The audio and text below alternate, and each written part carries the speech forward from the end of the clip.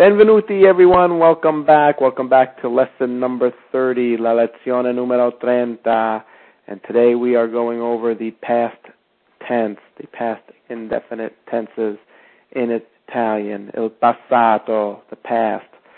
Now to form the past tense to show that something happened, something has happened, or something did happen, you will need to know two verbs, the verb avere and the verb essere, the verb to have and the verb essere, because those are the two building blocks of forming the past tense.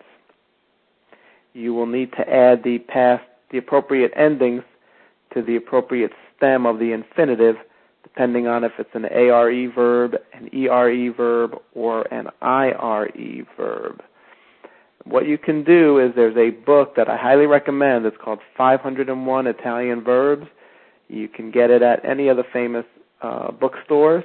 That is a must-have if you want to learn Italian. Verbs are the building blocks of the language, and that will show you what verbs are conjugated. It'll give you all the tenses. Just focus on the present, future, and past. In Italian, there are 12 tenses. Most of them are used for very precise literary, so on and so forth, purposes.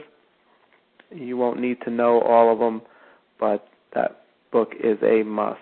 Anyways, if the verb ends in ARE, the ending changes to ATO.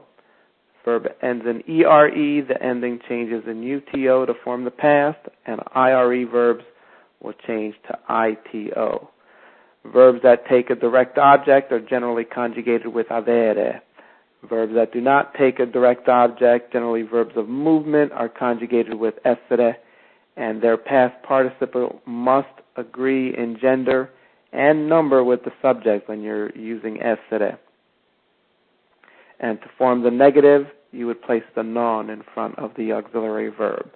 So let's go over a couple of examples, and it will clarify this lesson.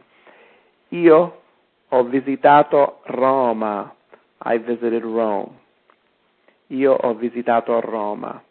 Notice visitare is the verb. Since it's an ARE verb, it would change to ATO, ho visitato. Tu non hai visitato gli Stati Uniti. You did not visit the United States. Tu non hai visitato gli Stati Uniti. This is an example of forming a negative. The next example. Abbiamo conosciuto due ragazze. We met two girls. Abbiamo conosciuto due ragazze. Next example. Maria è andata in Italia. Maria went to Italy. Note the agreement of the past participle with the subject. If it was Mario, it would be Mario è andato in Italia. Mario è andato in Italia. So Maria è andata, Mario è andato. And that comes into play when you have the verb conjugated with essere. Anyways, that's our lesson for today. This is Professor Lorenzo wishing you a great day. Come back next time for lesson number 31. Arrivederci. Ciao, ciao.